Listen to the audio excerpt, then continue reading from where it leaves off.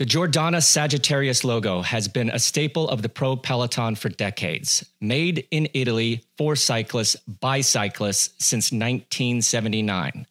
Thanks to a long history of partnerships with the top teams in the sport, they have the knowledge to deliver clothing that the pros rely on. Today, it's not just the Mitchelton Scott and Astana Pro teams that benefit. Jordana's goal is to empower every rider to reach new heights. That's the drive that constantly pushes them to create and innovate. Everything Jordana makes is designed to enhance cycling performance and enjoyment, whether you're a professional racer or a weekend warrior. Go check them out. Head over to jordanacycling.com to see what's new. For a limited time, you can get 25% off your purchase when you use the code PODCAST. At first a novelty, now some 6 weeks on, and with the easing of restrictions beginning in earnest, we check in with NTT Pro Cycling's Michael Valgren to see how he's holding up after being in this racing absence for so long and how he's planning on moving forward. This week on Put Your Socks On.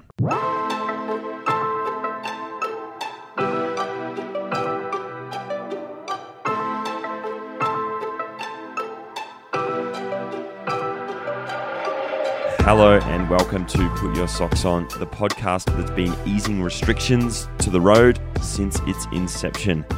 My name is Angus Morton, and in our 51st episode, I am joined by the one and only Bobby J. G'day, mate. How you doing? I'm doing well. Man, this week has flown by here at the Julich household, I can tell you that. I can't believe it's already been a week since we recorded the last time. Nothing really new to report, as we all seem to be just getting used to this new normal. Weather down here has been spectacular, by the way. And, recently you just get that sense that people are ready to get back going again. So hopefully we'll start to transition out of lockdown, as Sir Dave Brailsford said on our last episode. Yeah, I've definitely noticed the warmer weather has seen a lot more people out and about and itching to, get back to normal life, whatever that will look like. But hopefully we can do that safely, right? Bobby, though, before we jump into today's episode, I wanted to get your take on some comments from team managers and team principals that have been coming out over the past week. And I think it's indicative of what you just said, right? Everyone's itching to get going again. And I think everyone's nervous that something will impede that progress, right? You and I sat down with Sir Dave Brailsford last week, and he expressed to us, as well as several other media outlets, his belief that the cycling business model needs to change. His thoughts have been echoed or even preceded by a few prominent observers, guys like Steve and the Outer Line, right? Even ourselves, we've spoken about this. Despite all this conversation, right, nobody's really put forward any clear steps towards reaching that solution. Nobody, in all these calls for change, like everyone thinks now seems to be the time, right? There's this pause, this disruption, and there's, the ability, it's been demonstrated that there's the ability to change. This week, in direct response to all of those sort of calls, we've seen some prominent cycling characters, Bjarne Riis, Alberto Contador, Patrick Lefevere, John Lelang, among others, to come out pretty much really in quick succession and reject for the call for this change, right? They've sort of said, some have labelled Brailsford selfish, others have called the current model perfect. And these are coming from people who have laid off staff, have cut rider salaries. So, evidently there are some impacts going on right now. I wanted to get your take on how you see this playing out and what your read is on some of these comments. Well, let me start by saying this is quite the rabbit hole. I don't think we realized how deep it goes until we started looking into this. Michele Accarone had some amazing insights, and what Sir Dave Brailsford told us is nothing new. Things are going to be hard to change the way that they're set up now. We see that. Smart people, very, very smart people have come up for years now with suggestions, strategies, even a roadmap of how to improve things. But it seems to me like ego is getting in the way of progressive thinking and cooperation. This is going to take a strong leader from the USA, is what Michele Accarone told us, to sort this all out. Sir Dave Brailsford did mention that they were a long ways away from, imposing any real change between the teams. But I have to say, after that 50th episode with Sir Dave Brailsford, I was very optimistic that this situation would be the impetus for change and cooperation and just simple get-alongingness, right?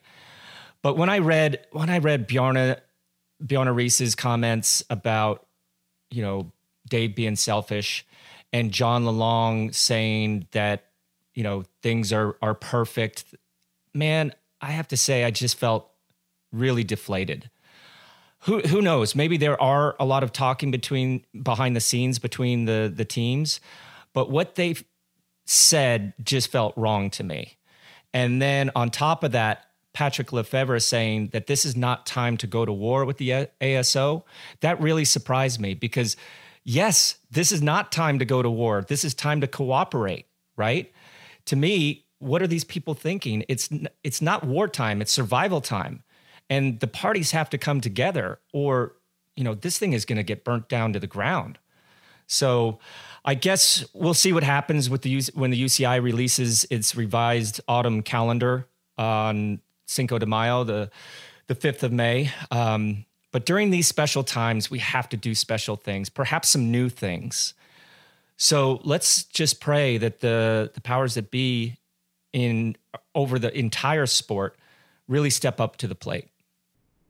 And that's it, right? Like we're seeing this play out in the media, and then you can only sort of trust what's going, hear what's going on behind the scenes from, just getting, comments from different people. But I think like there is something to that sentiment that's going on right now. And speaking with Dave last week, he said that he was really impressed with and had a lot of respect for a lot of the people who ran the teams. And he did say, we all have our differences, but in this period, he's been really inspired by how everybody's kind of come together, and I was left thinking, well, great, at least there's a dialogue that's begun now. And maybe once we get racing, obviously change.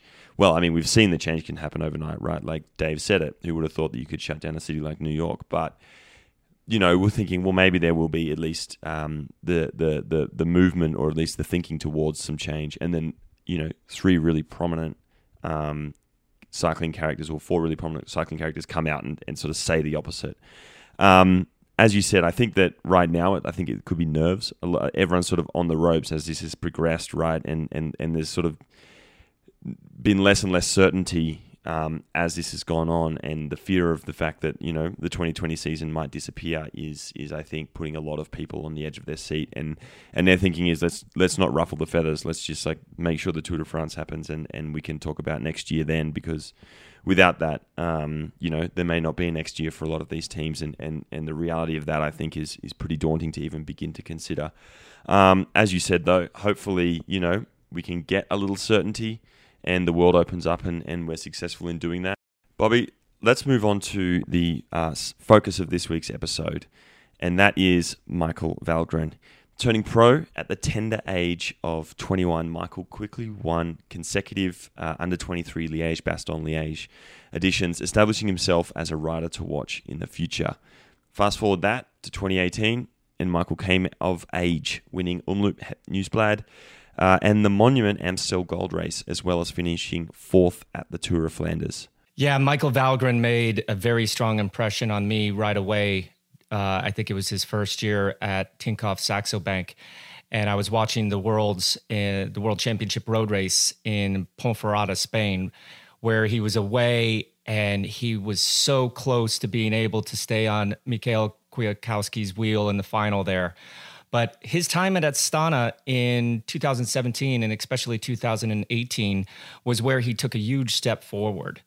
Following that coming of age, moving from a strongman of the peloton to a team leader, Valgren moved to his current team, NTT, formerly Dimension Data, in one of the most anticipated moves for the 2019 season.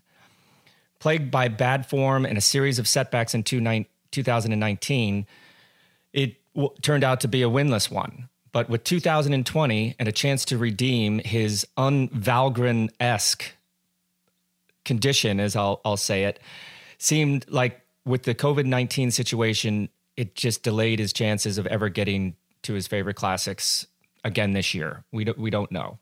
And with those restrictions set to ease and all of our fingers crossed that we will see some racing as the plan is, what can only be described as an insufferable 2 months of uncertainty, we sat down with Michael to hear how he's been holding up and how he plans to move forward. Hello, Michael Valgren, and welcome to Put Your Socks On. How you doing, man? How are you and your family holding up? Hey, Bobby. Hey, good to hear from you.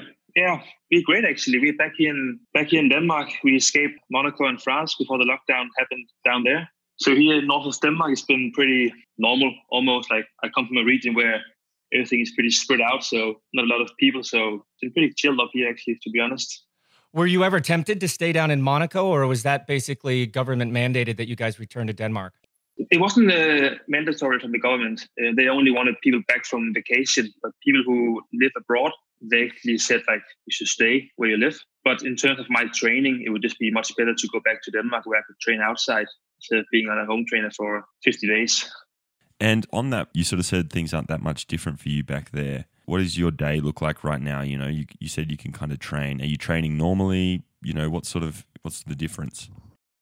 Oh, just to take it from the beginning, I found it was really period, actually. Like my head was just, up and down, and I couldn't really get a routine until I talked to my manager, Joao. He said, like, Michael, you got to get a routine, start your day out like you normally do. And then, and just start like I normally would do, like my morning coffee, training. Then I kind of find the motivation again, even though we don't have races, but I was working on some points that I wasn't really good at in training, and actually I found some kind of motivation in that, and then just by talking to people, that helped me a lot. But it's a bit strange situation now, like it's still like maybe 100 days to be racing, and like what do we train for? So now just trying to keep the shape. I just had a small break, actually, not to just do the same for like 150 days. So it's clear the head, clear the legs. So yeah, that's got to be hard. I mean, I feel sorry for all you guys not having a real set timeline or objectives, because we're still kind of waiting, even though they did send out a tentative date for a couple races, including the Tour de France. It just seems all muddled a little bit. But when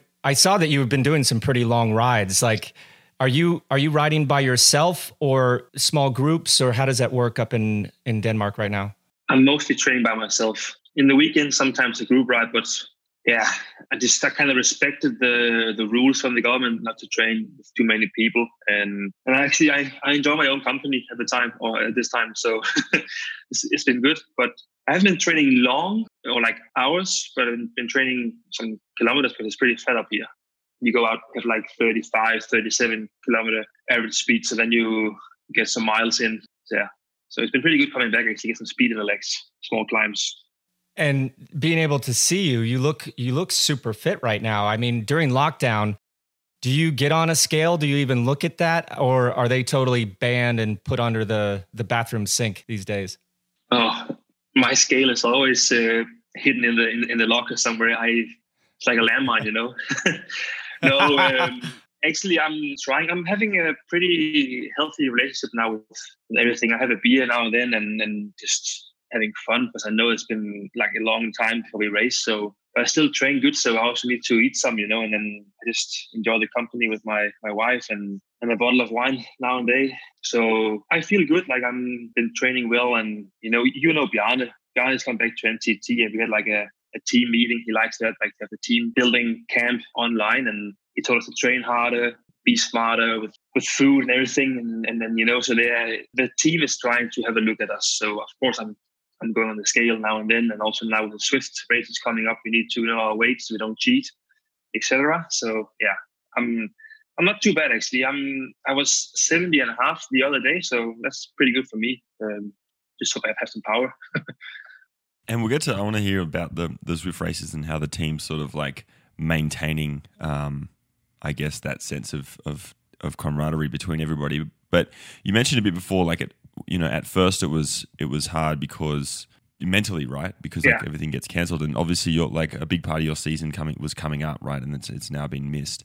yeah, like how was that, and how did you kind of, I guess, move past that and put yourself in a place where you're like, okay, it's fine, moving on, and how have you been able to motivate yourself and kind of overcome that?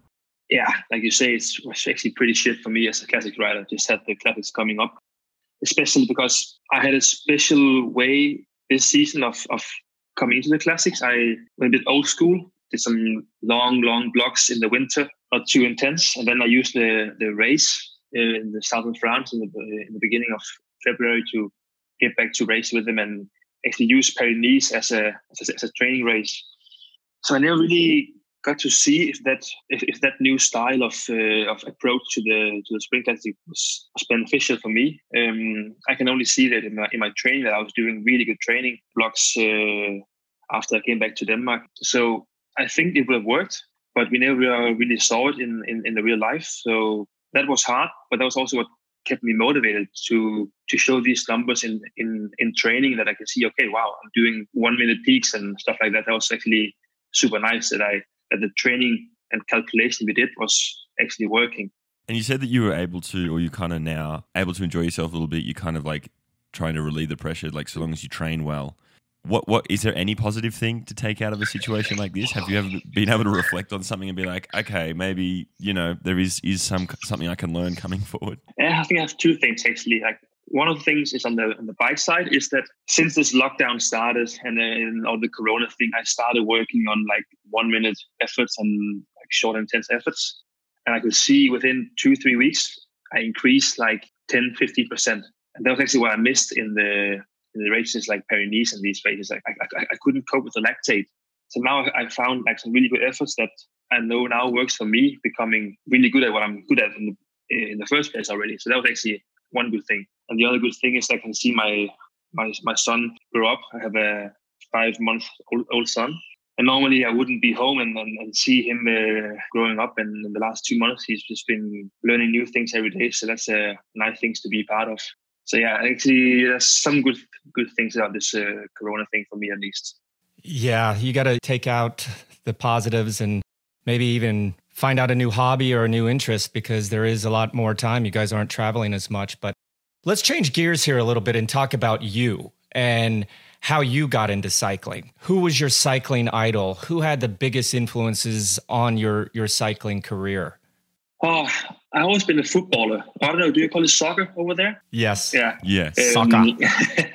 And I always played that until I was 12, 13 years old. And actually, I was pretty good at it, if I may say so. I was like in this qualification game towards the national, and I made it to the 4th round of 5th or 5.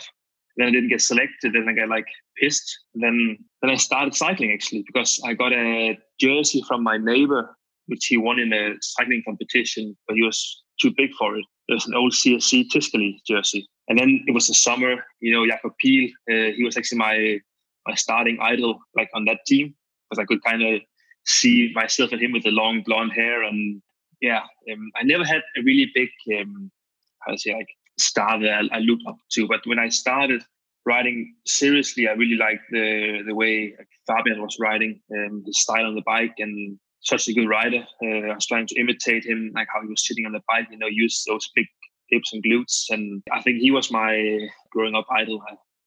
I just started by coincidence, and I loved being outside riding the bike on my mom's giant city bike. So it's a bit random, actually.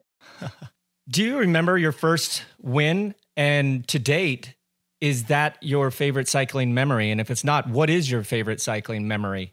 There's been many, actually. I remember my first win. It was like when I was a youth rider, like under 15. I won a time trial. It wasn't so nice because all the good riders were selected for the national team. So they were in Austria racing a race, but a win is a win. So it was nice. Then the year after, I was junior. Then I qualified for the national, and I went to Luxembourg, and we did this General pattern. And I won the first stage there as a first-year junior. And I was beating this second-year junior, Guillaume van Kiersbroek, who was now riding for CCC.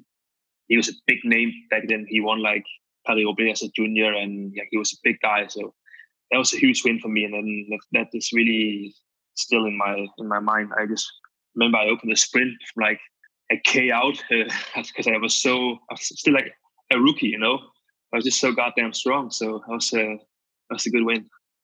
Yeah, you hit the nail on the head there. Yeah. Ever since you kind of popped up on people's radar, my first thing was, damn, this kid is strong. Absolutely strong.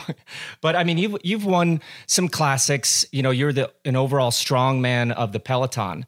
But what race that you haven't won yet is on like your to-do list to win in the future? What race really motivates you now? Yeah, you make it sound like I won like a lot of races. I didn't. I would love to though. Like I think, yeah, like you said, I consider myself a strong rider, and I think I should be able to win more. But I'm still pretty young, 28 only. But my favorite race now is Tour of Flanders. I fell in love with the Cobblestones classics pretty early. I started racing them only in 2017, my first year in Astana, when Lars Michaelsen got me into the Cobblestone Classics team. And just, you know, Tour of Flanders is just such a special race. It's just the atmosphere and the people there, they go crazy up the Quadamon, the smell of beer and the shouting. And it's a little bit like riding the World Championship, which I love. But I think Tour of Flanders is the biggest one. I want to hear about NTT, the team you're at now. Like, you have Doug Ryder as the principal, right? Bjarne Riis has come on board as team manager. And then, you know, you guys, so it's sort of like, you know, pretty new-ish setup right this year. And you guys obviously started really well. I want to hear about, like, you know, having Bjarne come on board and that sort of change. Like, how well did you know him beforehand? And yeah. Because probably you obviously know Bjarne very well also, and you know what he stands for. But I must say, before Bjarne, he came into the team, it was actually Lars Mikkelsen who changed the team from last year to this year, trying to get the team to be a team. We were not really working well together last year, and we were all riding for ourselves, and like good guys, every one of them. But we just didn't have this unit, you know. And then it was also from above, management-wise, like there was some big clashes between Douglas and Rolf and Daniel Green, and some stuff there that Lars he took care of. And then when he got that thing turning, yeah, then Bjarne came in, and Bjarne he made a big change of the whole staff, I think, because respect for Bjarne and they know what he stands for. But the staff was so afraid that Bjarne would bring in all his entourage. But Bjarne, you know, was observing the first camp and like really talked to every one of the staff and made them sure that, you know, you have a job here as long as you are committed and you do your job. Then, you know, and everybody just kind of fell in love with Bjarne and his long speeches after dinner, and where he was sitting and just looking at people, not talking really. And then, you know, that's like the way I think Bjarne does. He just stares at you and then wait for you to talk. Like he just stares and then you kind of open up. It's just so random. It's so weird. But he made a big impression for the whole team. That like now we're really working as one unit, and then we have this hashtag called One Team, and we really in for it. And yeah, we're not stronger than the weakest link in the team, and that's what we really try to do. And how has it been during this lockdown now? Like the team staying together. You said, you know, you've had like a bunch of meetings and things like that. Is there still like a really strong sense between the team? And I mean, particularly like, I mean, maybe not necessarily so much for you because you're able to go outside and train, but the guys that are stuck in places that they can't, how is that kind of keeping everyone together being? So we have this general meeting every Saturday, the whole team, all riders, all staff, and we have some different topics. Bjarne had a meeting, a presentation last Saturday about teamwork, and before that, Victor Kampenarts had a presentation about his hour record and what he do when he goes in altitude and stuff, like when he do like heat adaptation. Yeah, sorry. So we've been doing these small presentations now every Saturday, and with that, also we have these Swift rides where the guys, like you say, live in Spain or Italy. They've been kind of the leader in, so they had the opportunity to do some rides with the fans, and I think like that has been pretty easier to train, because it's not fun when you can't go outside. And then we had like the opportunity to do Monday and Wednesday core with two of our Swannies. So yeah, we actually been pretty much together without being together. So I think the team is doing really well of trying to keep people committed and not lose the mentality. And then you've obviously been doing a bit of Zwift racing, and the Zwift 5 started today. Tell me how you feel about virtual racing. Like, what's your take on that? Yeah, there's positive things and negative things about it. I think I think Swift is a good platform. I think that the Rory thing that we saw last week or 2 weeks ago, that was something to be improved. But like I'm racing tomorrow and see how it goes. And I think I'm better on the road because I'm a little bit smarter than other guys. Because in terms of watts per kilo, I'm for sure not going to win tomorrow. But unless I'm going to fix my power meter, and maybe have a chance. So that's obviously one thing I don't like about it. You have different power meters, different trainers, and you'll just never be the same. Like for sure, I'm going to put my weight 2 kilo down. So. Very diplomatic answer there. Once racing resumes, though, do you think? I mean, and like there are obviously a lot of kinks, and it is. I know how I feel about it, but do you think there is potentially a place for it in the future, like integrating it into the actual season, right? I think it's possible to do it. You see the right setup for sure. There should be like a place where you can go to, though, and have your stuff checked and your weight and everything. But it's not something that I would do. I think my heart and passion is on the road. That's why I'm riding my bike. Like if I'm on the trainer, it's just because I have to, not because I want to. Swift for sure made it a lot easier. Also, like the good home trainer now, have from Tax and Wahoo or whatever they're called, like they are really nice. So the experience on the trainer is not what it used to be, but anytime, any day, I'd rather go outside and go on the road. Yeah, I mean, you have to use what you have and stay connected. But yes, that's why you guys are professional road racers, right? Is because tactics and being efficient in the peloton, that's what really makes the difference, not just, pure power for 45-minute races and all. But as these restrictions are easing and dates are being firmed up for events like the Tour de France and the Worlds, how are you planning to tackle your preparation for the resumption of the 2020 season? I'm sure you guys have had, tons of what if scenarios. If we start here, this is what we do. If we start there, this is what we do. But taking into account that there's not going to be that typical lead up because it just kind of got busted 100% these last couple of months. There was an Excel spreadsheet that was leaked a couple days ago, and it kind of had we'll find out tomorrow, because evidently tomorrow they're actually going to hopefully release more of a definitive schedule. But just looking at this, it's going to be a pretty interesting schedule. So how do you guys set up your phase plan to tackle this complicated and maybe even sporadic schedule with the Tour de France, with the classics kind of all going at the same time, overlapping grand tours, etc.? Oh, it's pretty easy, Bobby, actually. We have one plan already.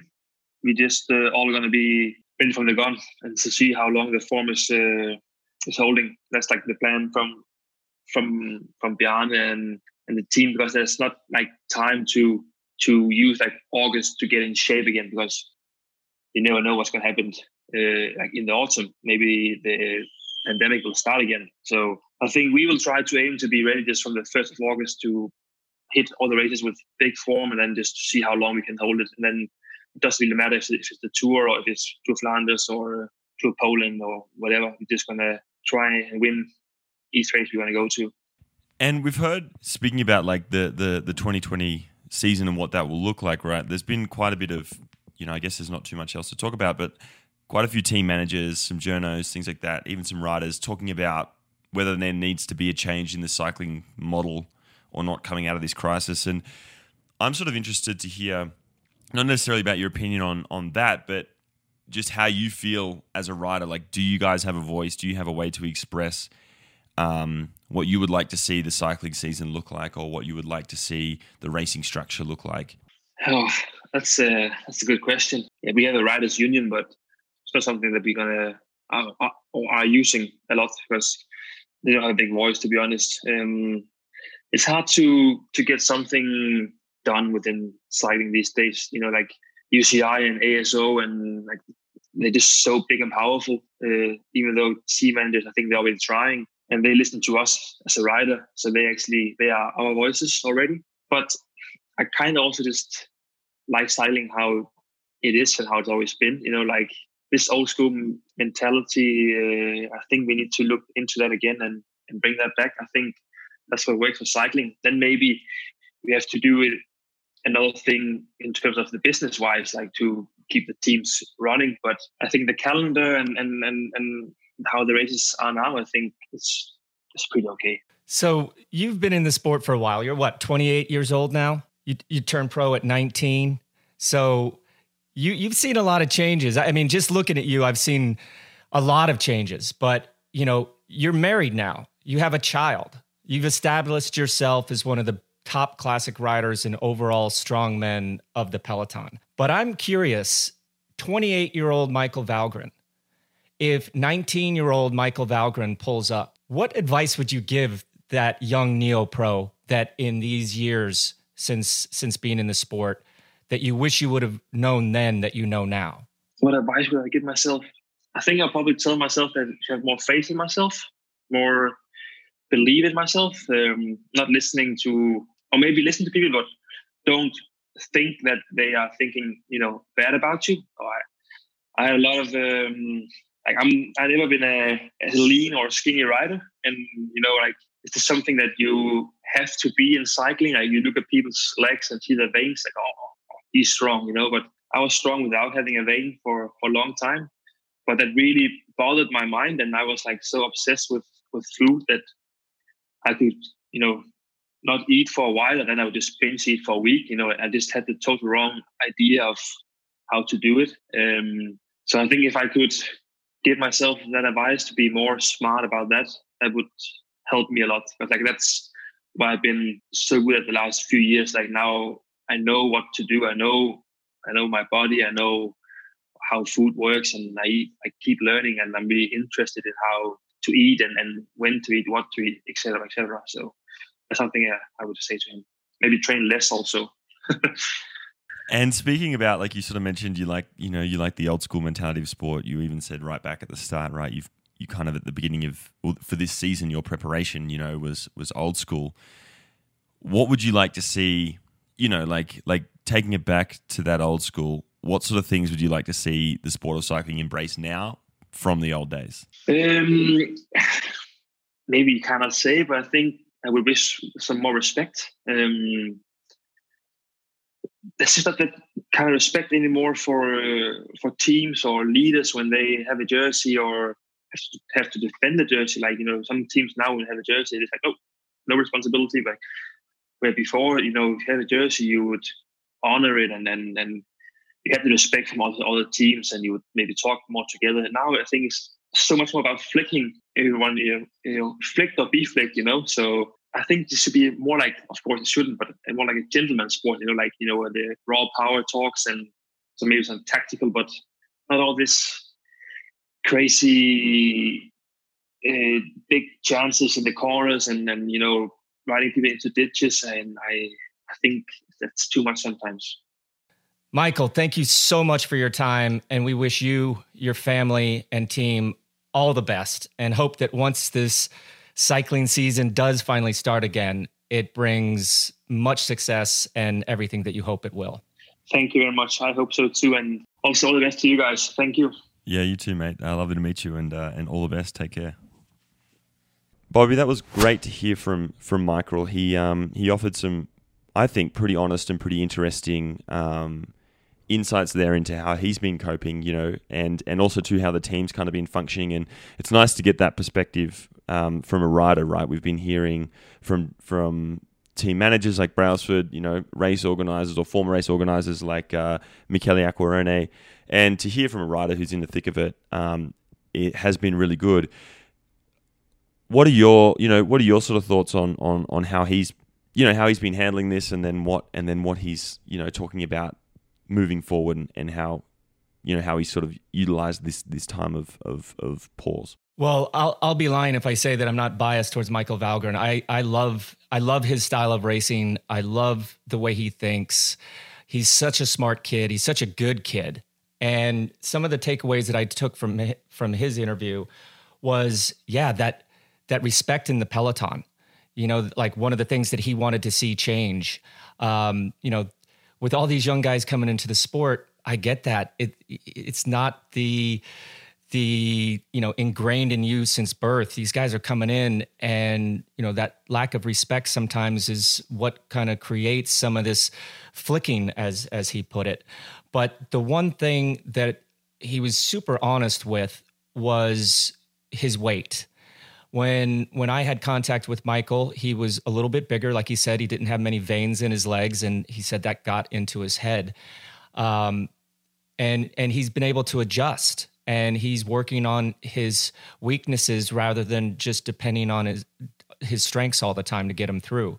So that just shows to me that this kid is maturing. He's married. He has a kid now. He's experienced a great season. He's experienced a poor season. And now he's kind of found his niche again with Bjarne Riis, back at the team, supporting him.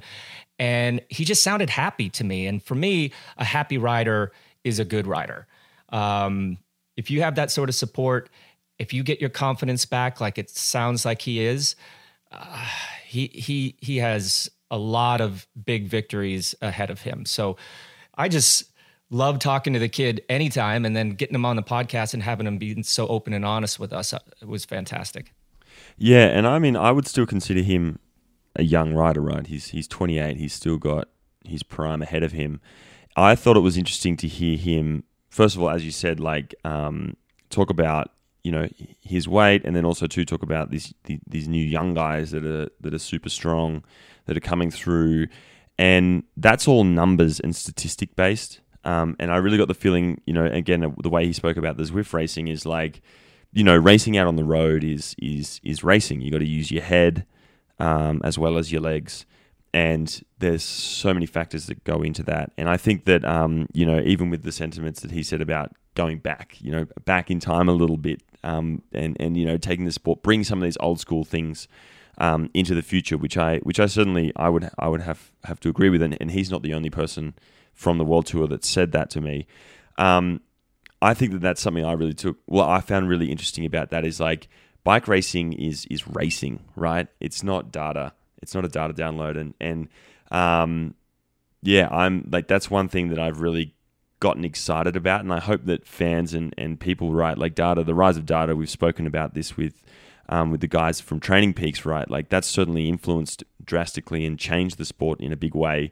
But in the end, it's racing, right? And it's drama. And that only comes from being out on the road. That only comes from learning the craft of the sport and using your head.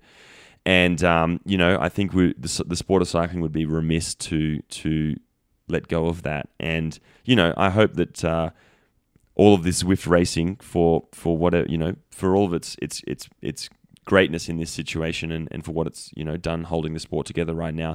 I do feel that I hope that we learn from the fact that watching a bunch of avatars kind of pedal in this awkwardly computerized way, the fluidity of watching a guy like Michael Valgren on the road performing on those cobbles of Flanders will be We'll have everyone excited to embrace the racing and that core of the sport, which is, a bunch of guys outsmarting each other and outriding each other on the road. And that's it. That's all we have time for this week. Hope you enjoyed this episode. And thanks again to Michael Valgren of NTT Pro Cycling for joining us. You can also get the show, as well as a ton of other fantastic cycling journalism, over at velonews.com. You can subscribe at Apple Podcasts, SoundCloud, or Spotify, whatever your favorite go-to podcast site may be. Just search for Put Your Socks On or Physo, P-Y-S-O. Please continue to show your support by subscribing to this program, and please spread the word by telling your friends about us. This podcast is made by myself, Angus Morton, obviously Bobby J, and our faithful editor, producer, Eddie Rogers. You can reach out to us on social media at PhysoPod on Twitter, at ThatIsGus, or at Bobby.Julik on Instagram. Reach out to us there, give us your suggestions, feedbacks, thoughts, whatever else. Until next week, thank you all for listening. Take it easy. Thanks everyone for listening. And as always, as we transition out of quarantine, don't forget to put your socks on.